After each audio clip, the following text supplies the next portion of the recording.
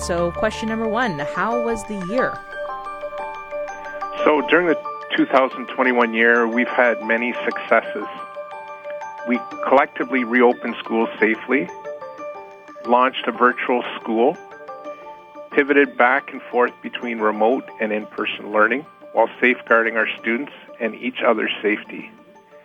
We met with all the Ministry of Education health and safety protocols and the never-ending requirements put on schools and school boards over the past year.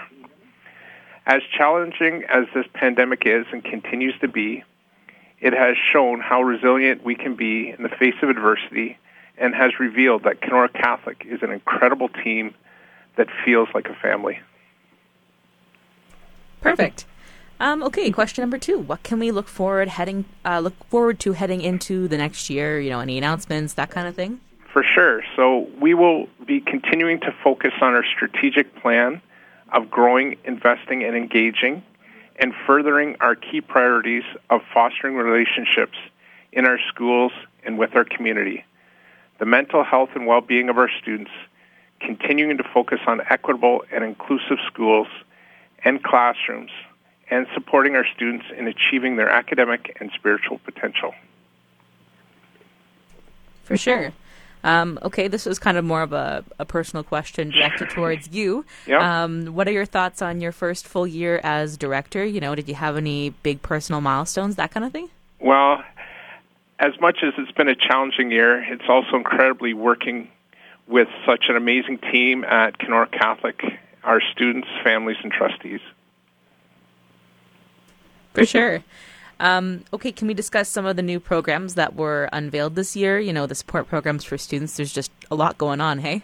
For sure. So as we continue on the walk together towards reconciliation, I'm pleased with our work preparing for the National Day that we've had for Truth and Reconciliation at Kenora Catholic. Instead of just focusing on the day, we had activities, reflections, and learning opportunities for students and staff for the entire week leading up to the September 30th day. We also grew our team to support our First Nations, Métis, and Inuit students and families.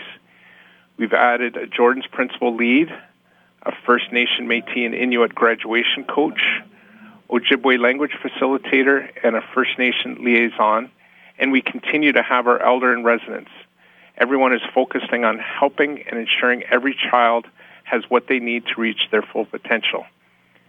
In addition, our Board Equity Committee has been tremendous with their work this year in helping ensure Kenora Catholic is an equitable, inclusive, and welcoming school system where everyone feels welcome. We've also had the addition of an Indigenous student voice at the boardroom table with our new First Nations, Métis, and Inuit student trustee. Perfect. And, just to kind of wrap everything up, I'm sure it's a question you've probably gotten often, with COVID being the second year. Yeah. Can we just discuss, some of the challenges of working in the school system during COVID, kids going back to classes in the fall, the quadrimester format, all those, big things? For sure. So it's been a very challenging few years of navigating the many and increasing demands of the pandemic and the changing landscape of education. We've had to pivot quickly and do things differently. And as proud as I am of our team, it's also very challenging for everyone.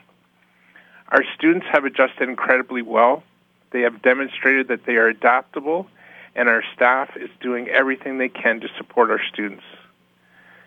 We've seen an increase in mental health support for students.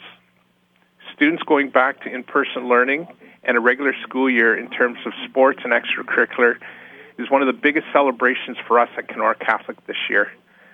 Nothing is more important than keeping schools safe and open where students can benefit from in-person learning, the relationships between students and with teachers, and the positive impacts learning together has on student attendance and engagement, mental health, and well-being.